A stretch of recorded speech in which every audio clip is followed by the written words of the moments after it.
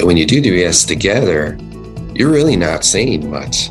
The participants are the one who are saying or talking, so you don't have a talking head, lecturing to somebody, not at all. It's really about participation. In fact, you really, have to kind of learn to hold back a little bit, so you might say, somebody, people are always going to, we always say stupid things, of course, and maybe wrong things.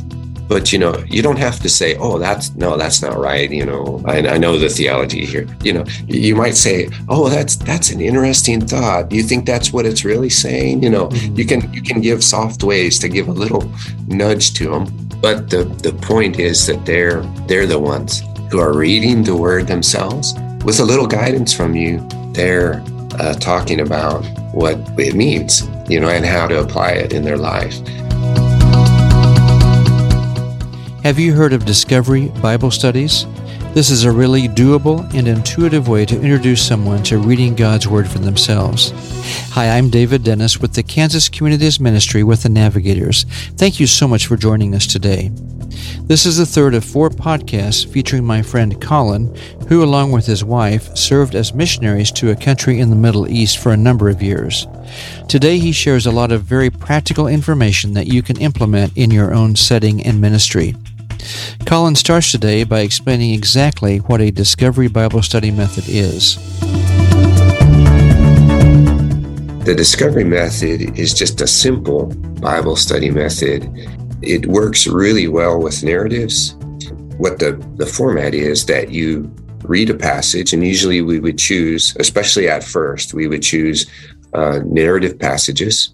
And let me ask you to define that, because there's narrative, and then there's more.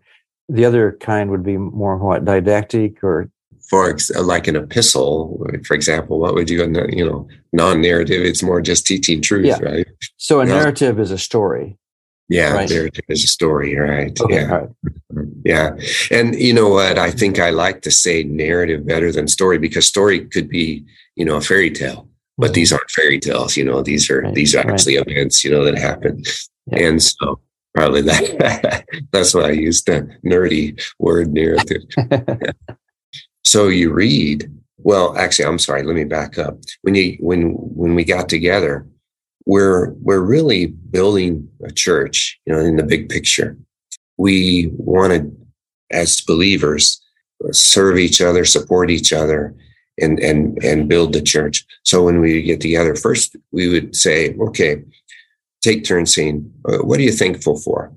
And which is a good thing for any of us, to be thankful and count our blessing, So, just what's 1 or 2 things you're thankful for? The next thing we would do is say, okay, is there anything that any prayer requests you have, any, issue that we can pray about? And so we would share those things and pray together for each other. And then we would move into our Bible passage. So we would read the passage. Most of the time, the passages were short enough. We would have time enough to read the passage in 2 different translations. Maybe one's really easy reading, the other one's a little more exact. Read it in 2 translations. And then here's a really important step. We would break into 2s and retell that story to each other. It's really interesting, because later I took a class called Learning How to Learn. One of the things they said is that the psychologists or learning scientists have discovered that if you're taking a class, the best thing you can do to retain what you're learning is, after class, just sit down and regurgitate everything you can about what you just learned. Write down or say everything you can about what you just heard. And that really makes it stick. And in our case, studying the word, it just means that, everybody really has in their mind, what this is about, what it's saying. So it was a great step. People are really shy about it at first, but if you model it yourself and then really encourage them to take it seriously, it's a really nice step. Well, after that, we had just a few simple questions about the passage. So one question would be, what do you learn about God? we had a little rule, and this is really hard. It's really hard, maybe hardest for those of us who've studied the word a long time. The rule is that, okay, we're studying this passage. And so from this passage, what does this passage say about God? So please don't go to another passage or to some book you just read. Those are great. But let's just see what this passage says. What's it say about God? And tell us which verse you're getting that from. And so it's really nice, because a lot of times actually what we do, we're talking from our head, or we're talking from what we think, we know, but, what's this passage really say? And so it's a great exercise. And the other part of that is too, that sometimes when we come to a passage, the truth is, wow, I don't understand it all. It's kind of puzzling. But if we start listing out what we do understand, sometimes the essence of the passage will come out and it will kind of fall out, and it's really nice. So you say, okay, what do you learn about God? And then after that, in the same manner, we'd say, okay, well, what do you learn about people? Somebody say, okay, from verse 2, I see that people tend to forget, what God taught them and repeat their same mistake, or something like that. After that, you have a question that is more about application. A lot of times we'd say, okay, so what are you going to do about it? What's your application? What's a solid thing that you could do this week because you studied this passage? There's another question along those lines that I like, and that is, who do you know that needs to hear this, this story? Who can you go and tell this story to and explain what you learned to? And that's a good, essentially an application question too, to go and share. So that's the basic framework. And then the next week, one thing that we would do, we might come back and say, okay, does anybody have something to share in terms of their application, something to share in terms of your experience sharing that with someone else? The Discovery Bible Study, it's part of a bigger framework called the disciple making movement. So if you want to study it, you may run into this DMM, disciple making movement, and Discovery Bible Study, they call it DBS as well. One little warning, I had a friend who, he was at a conference and people were talking about DBS, and he said some people were saying that, okay, they would have an application and they would actually say, okay, make your application. Until you complete your application, you actually do this, what you said, okay, I need to do. You can't come back to the study. So they were pretty hardcore. Yeah. And he made a good point about that. He said, if we do that, we're just teaching works. Oh, right. So just a little caveat and warning to say, okay, no, we don't want to teach works, not at all. At the same time, I have had friends who said, oh, yeah, DBS, and they're some people are hardcore, they're teaching works, and then they throw the whole thing out, and so don't throw the baby out with the bathwater. There's some really good stuff here. Do you think that system, the DBS system, would work here in the States? For sure it would. I think so, because when you do DBS together, you're really not saying much. The participants are the one who are saying or talking. You don't have a talking head lecturing to somebody, not at all. It's really about participation. In fact, you really, have to kind of learn to hold back a little bit. And, so you might say, somebody, people are always going to, we always say stupid things, of course, and maybe wrong things. But, you don't have to say, oh, that's not right. I know the theology here. You might say, oh, that's an interesting thought. You think that's what it's really saying? You can give soft ways to give a little nudge to them. Yeah. But the point is that they're the ones who are reading the word themselves with a little guidance from you. They're talking about what it means, and how to apply it in their life. So it's not intimidating to somebody. You say, well, hey, would you like to read the Bible with me some? Well, it's not super intimidating. It's not as bad as going to church, especially if you're in your own home or you're in a coffee shop. Hey, let's get together for coffee. I just wanted to show you this neat passage from the Bible, or something like that. Yeah, it's not intimidating. Yeah, and one of the things that we did also was we would take turns leading. So you might lead initially for a few times, but then it's a simple enough format. Your objective is to give everybody a chance to be leader. And then that means that they can go and do it themselves with their friends. So even if they don't know much about Scripture, they could still be a leader because it's just a discovery situation. Exactly. Yeah. Exactly. So if it's okay with you, Colin, let's just run through a role play on how this might look. We might look at Luke 15, verses 1 through 7, which is the first of 3 parables. This is the parable about the lost sheep. So why don't you be the leader here and guide me through a session. Okay. Well, of course, first we would read through this together, and then we would tell it back to each other. Yeah. How much detail do you want to go through? Do you want to tell it back to each other? Yeah. Let's do it. Tell it back. Let's just do 15, 4 through 7 in that case. Okay. So nice. Yeah. I might, why don't you read it and then I'll tell it back to you? Would that be okay? Sure. Or? You bet. Yeah. So what man of you having 100 sheep, if he loses one of them, does not leave the 99 in the wilderness and go after the one which is lost until he finds it? And when he found it, he lays it on his shoulders, rejoicing.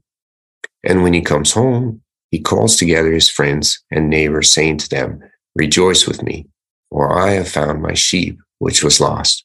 I say to you that likewise, there will be more joy in heaven over one sinner who repents than over 99 just persons who need no repentance. So let me try to tell that back.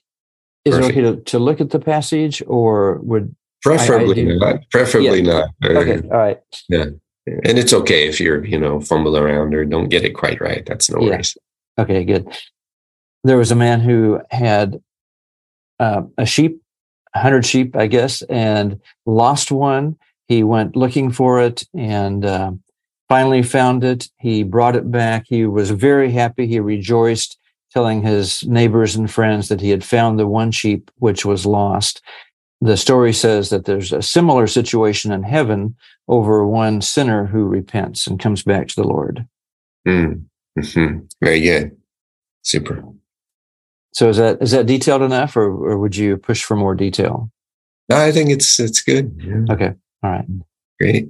So what would you ask me next then, or ask the group next? Okay. So in this case, I think I would first start with the question, what do we learn about people? So just from this passage, try to focus on just this passage. One thing is that the man who had the 100 sheep and lost one, he was very concerned about it. So concerned about the loss of an important part of his income, probably, and property. Right. Yeah.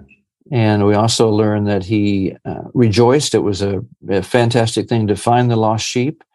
We learned that he shared that joy with other people when he came back and called his friends and neighbors. So something to share with other people. Yeah, it's just natural, right? Yeah.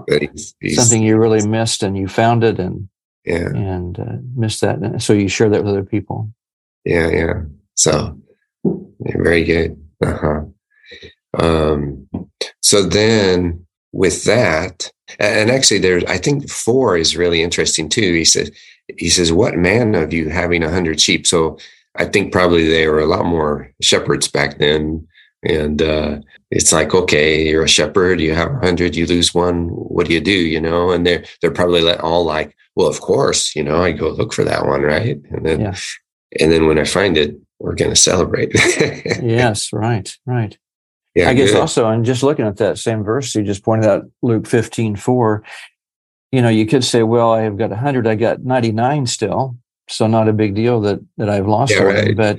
But in this case, it was a big deal. And it was very important to find that one that was missing. Exactly. Yeah. So then that leads us into the question about God and what do we learn about God here? Do we learn anything about God? Yeah, the first 3 verses don't really imply that God is involved unless he helped him find the one lost sheep. Could be. But verse 7, Luke 15:7, brings in the idea of heaven. Mm-hmm. There'll be more joy in heaven over one sinner who repents. So I guess from this passage alone, we learn that God has great joy in even one person turning back to him, repenting. And he compares that to the other 99 people who need no repentance, which, what does that mean? Does that really mean there are 99% of us don't need to repent? Yeah. So, God really values that one, each one that's lost and then is found, Yeah. So it's really neat. So that's one thing we could say, that God cares about the individual. Yeah, exactly. Yeah. God cares about you. Yeah. Yeah. God cares about you. Yeah. Wow. Perfect. Cool. Super. So then what would you do next? Let's see. What are you going to do about it? Yeah. Exactly. Yeah. So we might say, okay, so this week, what will you do? Is there something you can do to apply this? Or, is there somebody that really needs to hear this story? Somebody you'd like to tell the story to? Yeah, I have a friend who doesn't feel very valuable, doesn't feel loved, doesn't feel like they're very, have much importance in life. And boy, it'd be sure good to share that with that person, to say, hey, I care about you and God cares about you. Oh, man. Yeah. Very good. Yeah. So you see, it's really simple, but at the same time, it's the Word of God, so it's powerful. Just a short little passage can be just a good time. So you would encourage then the people in this group to go, if appropriate, then to actually tell that specific story again to someone else? Yeah. The thing is, everybody likes a story. So it's easy to say, hey, I heard a story this last week. Can I tell it to you? How would you respond? It's like, sure. Yeah. No, I got to know, of course, it could lead to other, spiritual conversation, just telling this little story. So that's got great potential. Mm-hmm. Right. Absolutely. And then they'd come back next week and they'd share either how just the truth of that story impacted them, that God cares for the individual, or they'd share kind of the experience of telling it with someone else, I guess. Is that right? I think, here I would tell people, hey, there's no pressure. You don't have to feel like you've got to tell something. But if you were able to apply that in a really neat way, or if you were able to tell somebody about it and you want to share that, feel free. Yeah. That'd be a great time to do it when you come back together. One thing, there's a concept, and it's taught in DMM. That's a really nice concept. And the concept is to take advantage of your own network of friends and family. And so when we talk about telling a story to somebody, then ultimately that could lead to another DBS group, because you might tell that story and the person says, well, that's pretty cool. And then the guy might say, hey, I've learned how to study these little stories and that. Would you like to do that? One of the nice concepts, in my opinion, in terms of the DMM, is if somebody says, sure, I'd be interested, then don't just sit with your friend. Use this opportunity now and say, hey, I don't know, do you live with your family? Maybe we just sit with your family. Or you have any friends that might be interested too? Let's just, all get together. And this is important for a lot of reasons, but for one, in the Middle East, for example, people are more communal, and we're highly individual. So we think of the individual, but it's more natural for people there to invite other people along or to do things together. So it's really natural for them. And then just think, if you were, you have a Muslim friend, he wants to read the word with you. Well, what if his whole family read with you? Then they all get a flavor for it. And that way, if the one individual actually decides to follow Christ, they have some idea. Maybe they won't be quite so hard on him, or maybe they'll all decide to follow Christ together as a family. Yeah. That's totally possible. So the encouragement is to take advantage of the natural networks that we have, family or friends. What natural networks among your friends can you tap into? Perhaps you've developed a relationship with your neighbors, co-workers, or classmates at school. Can you see yourself getting together with them and their family and doing a simple Discovery Bible study? You can find out more about Discovery Bible Studies at the website dbsguide.org. That's dbsguide.org. This site has a ton of very helpful ideas and even some suggested passages to use. We'd also recommend the website novo.org, that's novo.org, which also has a lot of information about Discovery Bible Studies. Well, I know you won't want to miss our next and final podcast with Colin as we learn about some resources regarding Discovery Bible Studies, as well as some very practical suggestions about reaching out to others, right here on Making Disciples Naturally.